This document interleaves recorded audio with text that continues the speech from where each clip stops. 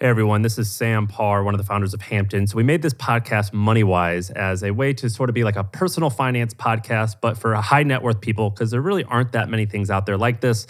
So we're going to ask our guests a lot of questions that frankly people are too embarrassed to ask. And if done incorrectly, this topic can come off kind of douchey. However, it's very important to you, the Hampton community, and I think it's going to be awesome. However, we're not launching this publicly yet. I wanted to first send it to you, some of my friends, and some of the people in the Hampton community. And all I ask is if you like it, there's a link in the YouTube description where this video is, or you could just comment. This podcast is really expensive to make, and so we're not going to make it if you guys don't actually want it. So I kind of like need you to beg for it. And if it sucks and you don't want it, tell me it stinks. And then this way we aren't going to actually follow through and create more episodes because it's really expensive. And I want this to be life-changing and game-changing for you and hopefully for our company. So anyway, let me know what you think. If it's boring, just turn it off. But before you turn it off, let me know in the comments or in the type form. And we'll talk to you soon. Thank you. How much money was wired to you? I think it was somewhere around $40-ish million.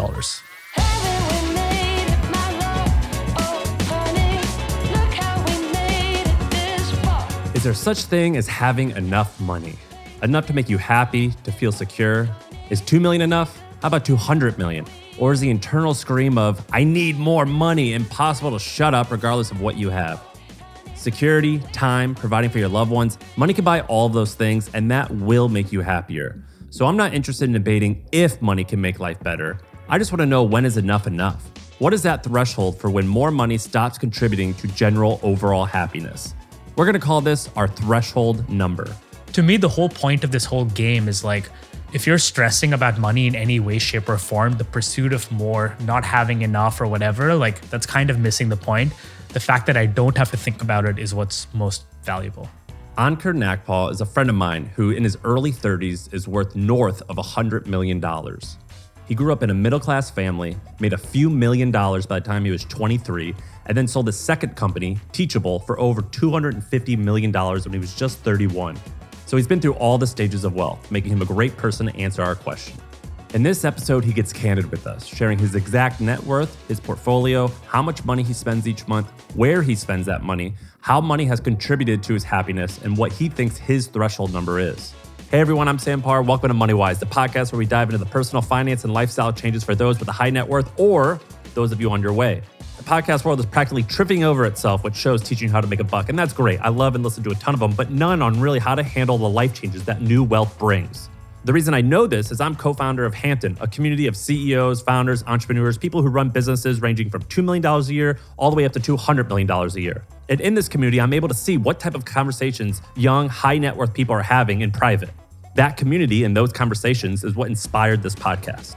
In MoneyWise, we explore these problems and help you enrich your life beyond the numbers. We speak to people who have been through the same things, meaning they've made a lot of money, and in some cases, they're going to lose a lot of money. And the best part, we're radically transparent about the numbers while we do it. We're going to talk about how much money they've made, how much they've spent, everything, things that you're typically really embarrassed to ask. In MoneyWise, we explore these problems and help enrich your life because there's nothing else out there that helps this community of people. We speak to people who have been through the same things, and we're radically transparent about the numbers while we do it. Now, to be fair, I think there is a range for our threshold number. There was this 2010 study that people were citing for years saying that money stops impacting your happiness around $75,000 a year, which is around $106,000 in 2023 dollars. And guess what? I think it's nonsense. $100,000 is not the threshold number for most everyone in America. Since then, numerous studies have contradicted this and concluded that there was no plateau in happiness when it comes to income. But my point is that money's impact on happiness depends on each individual's general outlook and feelings on life. But if you have your act together, more money will equal more happiness, which means there is a threshold number where one begins feeling like they have enough. Ankur's answer to our question of how much is enough needs to be understood through the perspective of his upbringing. Grew up in, I would say, a middle-class family. Money was never tight, but we were also never rich. And it was always very clear for my parents that they were saving their entire life for me to study in America. And again, I grew up in Oman, the Middle East. Like, people earned a lot less there. it would take a lot of my parents like years of like hard work to send me to college here. So it always had this like sense of almost guilt that my parents were working really, really hard to provide a better life for me. So as a result, when I first moved to America, like my first semester in college, I was like super frugal. I didn't want to spend money on anything because it felt like just being here was such an expensive thing. And I had almost this anxiety attached to money. But in college, when I started making $20, $30 a day, which I did at 18 years old building Facebook apps, it was the best feeling in the world because it was liberating. Because for the first time in my entire life, I had my own money. And with that, that meant less guilt. And eventually, when I scaled my college business to like, I don't know, $20,000, $30,000 in revenue, just being able to pay for my own college gave me all the freedom because then I didn't have to go to class. Like I was very stressed and I only went to class because I felt guilty about how much my parents were paying for it. But having my own money completely changed that. And how much money did you make around the age 21, 22, 23 when you were running that? My goal was to make $1 million before 21, which crazily enough, I just about managed to hit a few days before my 21st birthday. And the overall business had probably netted about $2 million before it kind of died and stopped making any money. So by 21, 22, I'd made a couple $1 million. Were you spending any of it? I was pretty boring about a lot of it. So I ended up buying a really nice apartment in San Francisco. I bought a place in the Millennium Tower. But other than that, I was not really doing frivolous, dumb things with it. I never had fun with it. In a lot of ways, I think it's just my upbringing, like the way I was raised. So I think I was quite responsible with it. Was that a meaningful threshold to cross $1 million or $2 million at the age of early 20s? The biggest thing it gave me was, frankly, like the freedom to just say no to a lot of shit. Like a great example is like getting a job, right? Like I wasn't doing anything for 2 years, but trying to build failing businesses. And had I not had that money, that's not a luxury I would have been able to have. There was a good 2-year period where no idea I was working on actually was going anywhere. And my mom tried to convince me to get a job, but my dad was like, I've worked for a salary my entire life. I always wanted to be a founder. I wanted to start a company. I couldn't. So I want you as my children to go crazy. Like take the risk that I never could and go start a company if you want to. Don't get a job. All right, here's the bad news. Unfortunately, I don't think $2 million will be most people, at least in America, I don't think it's going to be most people's threshold number. Especially in today's economy, $2 million is nice, but it's not really the point where you're going to feel secure for the rest of your life, at least definitely not if you're young. For Ankur, it gave him the confidence and security to move on to something bigger and better. And that bigger and better was his second company called Teachable. I had most of the money that I made. A lot of it was not even invested. Like I knew nothing about money. So I kept a lot of it chilling in a bank account, which is insanely stupid when you think about, the insane bull market we had at the time. I didn't know shit about it, but I had the money, whatever. I had close to a couple $1 million, slowly dwindling every month because I had no income for about 2 years when I started Teachable. And when I started Teachable, I didn't pay myself for the first 6 months and the money kind of just stayed there. But while building that company, I just didn't think about money. I mean, I paid myself what I needed to live mostly, and I didn't really spend much time or effort thinking about it until I sold the company. And what was the motivation for starting Teachable? What was the insight? To be honest, I was looking to build a business. I'd been trying lots of different ideas, was doing a little bit of teaching, both in person and online. Teaching was a way to make a little bit of money on the side. And we soon realized like selling courses on Udemy or on other platforms, you were not able to build a business since you were only keeping a small percentage of it. So I ended up building the first version of Teachable as a side project for myself, for my buddy Conrad. A few months in, saw that this is kind of cool. Other people like it too. And then raised money and built a company out of it. But it was no intentional like grand vision. It was more trying little different businesses and seeing what's working. And you probably, if I had to guess, were just making a normal salary, like $150,000 a year. I'll tell you how much I was making. I was making exactly $150,000 a year because I kept increasing my salary from $70K up to $150K. Beyond $150K, it seemed dumb. Like the taxes got super high and it didn't really make sense to pay yourself much more. So I was making exactly $150K until I sold the company. Was your liquid nut still dwindling at this point or going up? It was close enough that the overall numbers weren't moving. I wasn't making money. I wasn't going down. It was fine. I was able to live the life I wanted in New York. It was nothing crazy. I remember when we sold the company, I was in a 400 square foot apartment, but I mean, that's also New York City. I always knew, look, when the time came, the company was doing well and I would make money from it. And honestly, it worked out. How many years did you run it before you sold it? Almost 7 years. Do you remember the revenue numbers for each year before you sold it or the revenue growth trajectory? We negotiated the deal when we were at a $20 million run rate. And by the time the deal closed, we were at a $25 million run rate. So about 10 times our revenue. At the time, we were doubling year over year. But in the early years, it was kind of, roughly 5x, 4x, 3x, 2x. And that's when we sold. All right, so when Ankur sold Teachable, that couple $1 million that he was living off of suddenly became pocket change. He ended up selling Teachable for around $250 million. And get this, he was only 32 years old. How much money was wired to you? I think it was somewhere around $40-ish million. $40 million directly into his bank. And you know what? That was only about half of it. The other half was paid in stock, which means this is an insane amount of money to get overnight. The first thing I did was as soon as we could, I was like, look, I want to buy a place for myself. So I started looking at houses and I bought a house in Brooklyn. That was sort of my big expensive purchase or whatever. I had to buy a car. I still bought a secondhand car. I could have easily bought the new car, but it just felt dumb. I got a car that was 9 months old and $15,000 cheaper. And I was like, it feels dumb to buy a new car. Of all the things I did that probably made me feel the best is I was able to, give some money to my family. I was able to get my parents a place. And to be honest, that's probably the shit that felt the best in terms of what makes you feel good about yourself. Yeah, that was probably the most rewarding part of it. It was also really cool because one of the realizations I had is I know a lot of other people who feel this way, but I have a lot of immigrant guilt because, my parents worked hard to send me here. They're getting older. They're back home while I'm living a life over here. So one of the things I realized I wanted to prioritize was spending much more time with them. So I bought a house that was big enough that when they come to visit me in New York, there's enough space, which practically means when they come, they'll visit me for, 6 weeks, 8 weeks, quite a long time since they're retired. But that's the kind of shit in which money has made a material difference to my life. It's like freedom, being able to be yeah, I'm going to go see my parents 4 or 5 times a year because I'm not going to be held back, or things like that. I think are the biggest thing money has given me, which is the ability to kind of do what I want. All right, talking to one person, that was not enough for this podcast. So I also had to bring in a friend of mine who owns a law firm. His name's Michael, and he pays himself around $10 million a year and has over $20 million in liquid assets. And by the way, when I say $10 million, I don't mean that's what his company's revenue is. That's literally what he pays himself. He had similar sentiments to Ankur about how providing for family brings him happiness. Being generous with my family is something that has brought me joy with money. So that, in that sense, money brought me a lot of happiness. It makes me happy to set my kids up. I have a brother and sister who are 23-year-old twins. And so I'm going to help them buy a house. My brother's going to law school. I'm going to pay for him to go to law school. So in terms of money bringing you happiness, it can. Buying your family health, buying your family freedom. Those are things that really do give you happiness with money.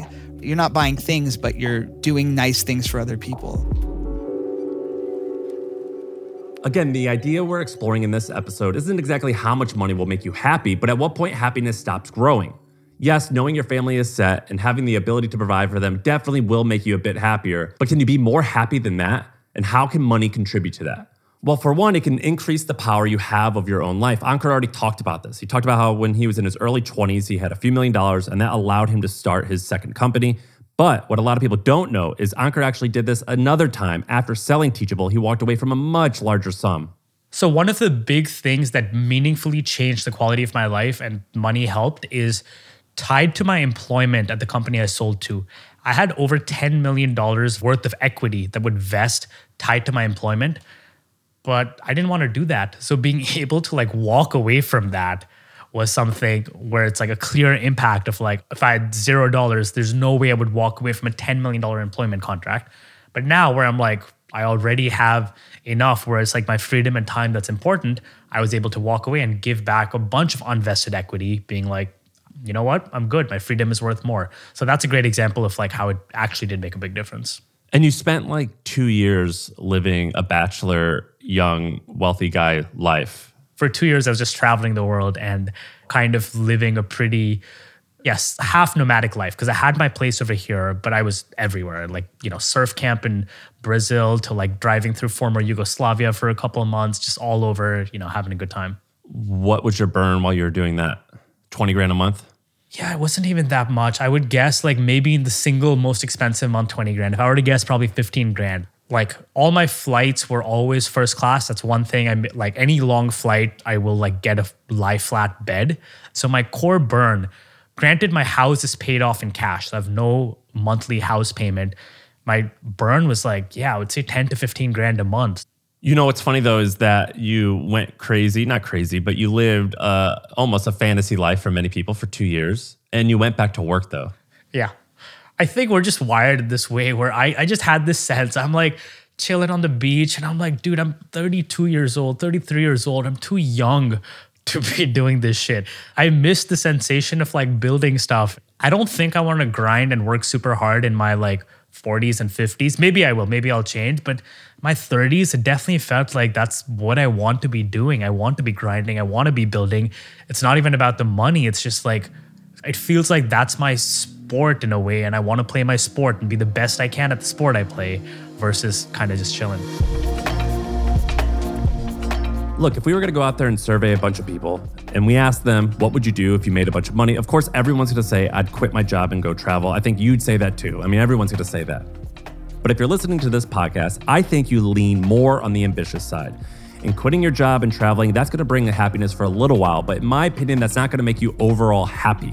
And that's exactly what happened to Ankur. Just sitting around in stagnant luxury, that did not move his needle. My buddy Michael has similar thoughts. My attitude towards money has always been the same. I've always really focused on what makes me happy, not what people expect to make you happy, which is buying stuff or spending money. And that's not to say that he doesn't make some purely fun purchases. So I ended up buying a Porsche, but I didn't buy it because the superficial brand of Porsche. I bought it because I rented a Porsche for the day and my wife and I had a blast and it was the experience that we enjoyed.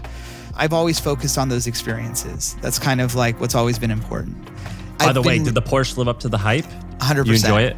Oh, yeah. The takeaway here, I think, from Ankur's story is what he learned in the process of trying to have a relaxing life. He recognized that he needs to fill his time with something that he's passionate about. In this case, it's contributing, it's making businesses, it's building big things. That's a passion where money is very, very useful. So Ankur stopped traveling and returned to New York and founded a company called Ocho, which is now called Carry, and it's a fintech startup. Are you paying yourself at Ocho? Nope. And how much has that raised? We raised $5 million. $2.5 million is from my own fund. $2.5 million from 200 other investors. But again, as a second-time founder, I'm like, I kind of like to control my entire cap table, which we do right now, versus, having other random third parties decide what you can or can't do. And again, that's a benefit you have with money. What's your expenses now per month, you think? Now that you're living in New York City, you have a nice home, you just basically have property taxes and entertainment, I would imagine. You don't have too much. What's that look like? Dude, guess how much my property taxes are. For what it's worth, to give you context, home is worth, a few $1 million, but property taxes in New York are weird. Guess how much I pay in property taxes? Well, I would guess like $60,000 a year. $4,000 a year. This is an old townhouse, $4,000 a year. So property taxes are virtually zero. My cost of living, owning this house, are very, very low. My monthly expenses, again, they're between, based on the month, close to 15 grand on a higher month, 10 grand on a lower month, in that sort of range. And I'm doing all I want, really. Are you budgeting? No, I don't care. But that's the benefit, is I don't have to think about it. I don't care about it. I log on once in a while and kind of see how I'm doing. And that's sort of where I'm at. To me, the whole point of this whole game is if you're stressing about money in any way, shape, or form, the pursuit of more, not having enough or whatever, that's kind of missing the point. The fact that I don't have to think about it is what's most valuable. Can you reveal what your net worth is now and what that portfolio breakdown is? It's hard to know sort of the value of public, private, whatever. But I would say if I include all my assets, including equity in the company where I've not realized it and stuff, it would be north of 9 figures. In terms of how that sort of breaks down, of my liquid assets, I take about half of it and it just indexes the market, just roughly tracks the S&P, a little bit of small cap, so forth, index funds, low fees. And that's what I think everyone should be doing with the majority of their money. The other half, and you may say half is a big percentage, I think it's also based on the raw amounts, is in assets that I feel like I have a competitive advantage. So for me, a lot of it turns out to be my own venture funds. I've started 2 venture funds and totally between the two of them raised, close to $80 million. as well as investing in a bunch of startups, friends funds, friends projects, all of that. So that's roughly how it breaks down. I have a little bit of crypto just in the off chance the Bitcoin assholes are right about how the world's going to go. Are you ever afraid of missing out on certain things because you're in the position that you're in versus, quote, being normal? I do worry a little about being trapped in a bubble, right? Because a lot of what we live in is a bubble. And one of the ways I try to sort of force reset a little is super grateful for America. I could not have done what I've done pretty much anywhere else. Like super grateful for this country, but I still try a bunch to like get out of this country, travel the world, spend time in other places, just to sort of force reset a little bit and just realize how big the world is.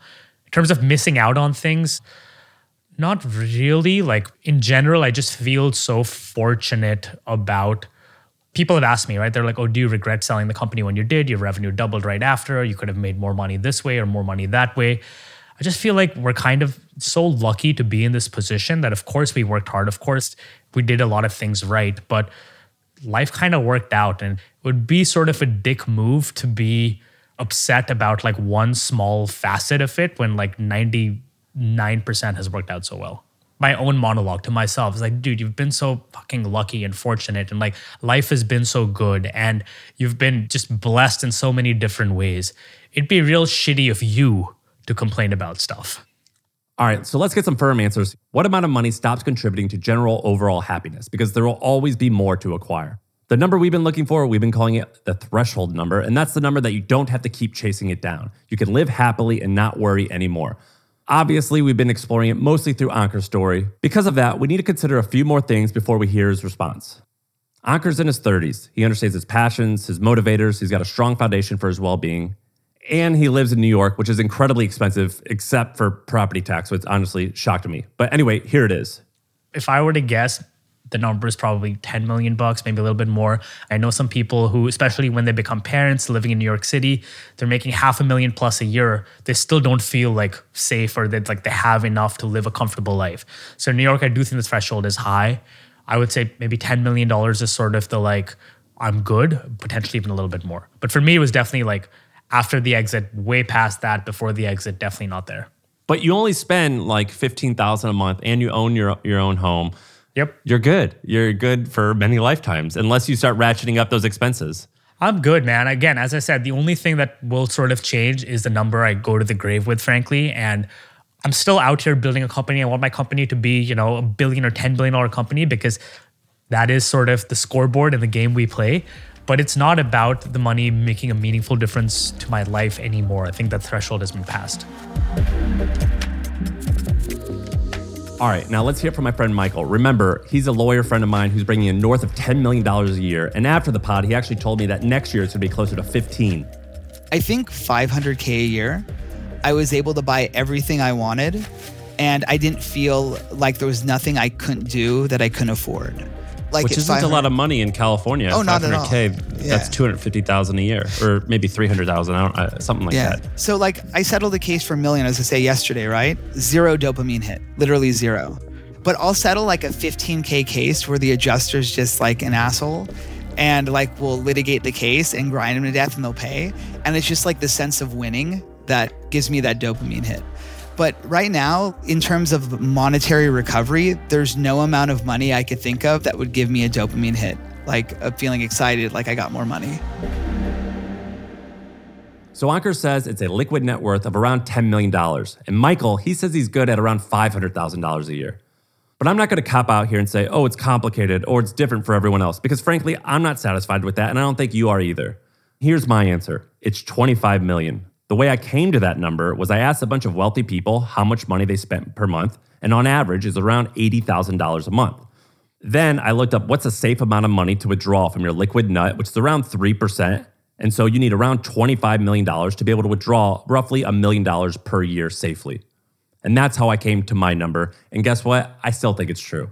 I believe that money is a tool that can bring happiness to us, but that doesn't mean just because we have money, we're going to be happy.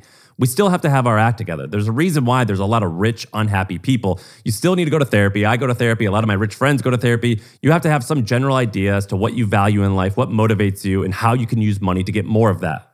And Ankur even told us that he knew that getting into this and getting wealthy, that he knew that's what's going to happen. but learning it firsthand was still eye-opening.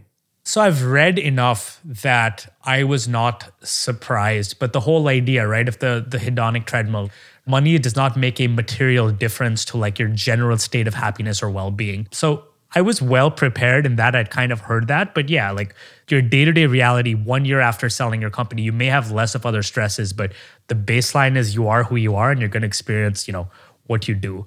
Like for instance, for me, not doing my job, sleeping better, being in better physical shape, meaningfully move my baseline. Having more money in your bank account does not meaningfully move your baseline sense of well-being. All right, we're not quite done yet. Even though both Michael and Ankur have surpassed their thresholds, I still think more money can bring bits of joy and excitement. Listen to what Ankur's looking forward to when growing his net worth. So this sounds real dumb, but I think I truly believe money makes you more of who you are, and it sometimes takes you back to the shit you found cool when you were young. And I grew up like cricket was sport, like I played internationally, like it was my one true love.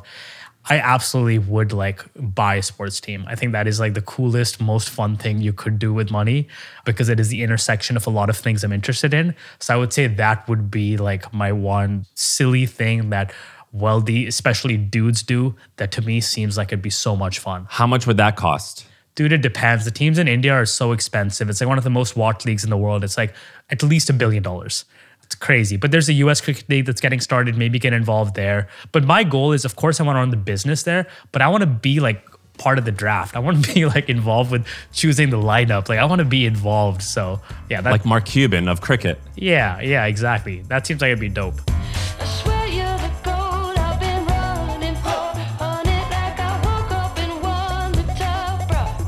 All right, that's pretty much it. Now, I'm sure a lot of you have been thinking, what is my threshold number? And guess what? I'm curious, so I want you to tell me. You can find me on Twitter. My name is TheSamPar, all one word. You can find me on Twitter and tweet at me and tell me what is your number.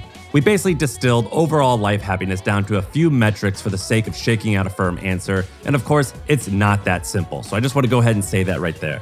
In this episode, we answered the question of the threshold number, which is at what point will more money not increase happiness? But along with general well-being strategies that apply to everyone, we didn't really discuss how Ankur manages all the new potential problems that come with having a lot of money, particularly when you're really young. Problems with dating, friendships, new anxieties, pressures, and the list goes on. Managing all of these things are crucial, and without doing so, more money will not be able to have a meaningful contribution to your overall happiness. And the reason we didn't get into that in this episode is basically it'd become a really, really long audiobook instead of a podcast. The Hampton community, which I mentioned at the top of the show, is constantly talking about all these challenges. We want to get to all those topics and explore them in depth on MoneyWise in the same way that we did on this episode. But I'm going to be honest with you, the show is a ton of work, and guess what? It costs a lot of money. So if you want to hear more of these episodes where we dive deep into the personal finances of high net worth people, where we dive deep into the problems that they have, into the different research of what it says about their problems, tweet at me. I'm at TheSamPar, and you have to let me know. Otherwise, we're not going to make any more of these podcasts. We've got a lot of ideas on how we can make this great, but I'm only going to do this if you actually love it. And if you want to hang out with a bunch of people like this, people who have a high net worth, who are running companies, and you're the CEO, founder, owner of a different company, you got to check out Hampton. It's my company. I'm in there. A bunch of people who we talk about in this podcast are there. You can check it out, joinhampton.com. And by the way, I've got to give a quick shout out to Lower Street. It's the podcast agency that helped me turn this into reality. This podcast started as an idea that actually really intimidated me. I thought it was going to be a ton of work, and it was, but I used Lower Street and they did all of the work, and it made my life so much easier. And they're actually a member of Hampton, and that's how I met them. So I'm giving a plug for Hampton and Lower Street. You can check them out, lowerstreet.co. This has been MoneyWise.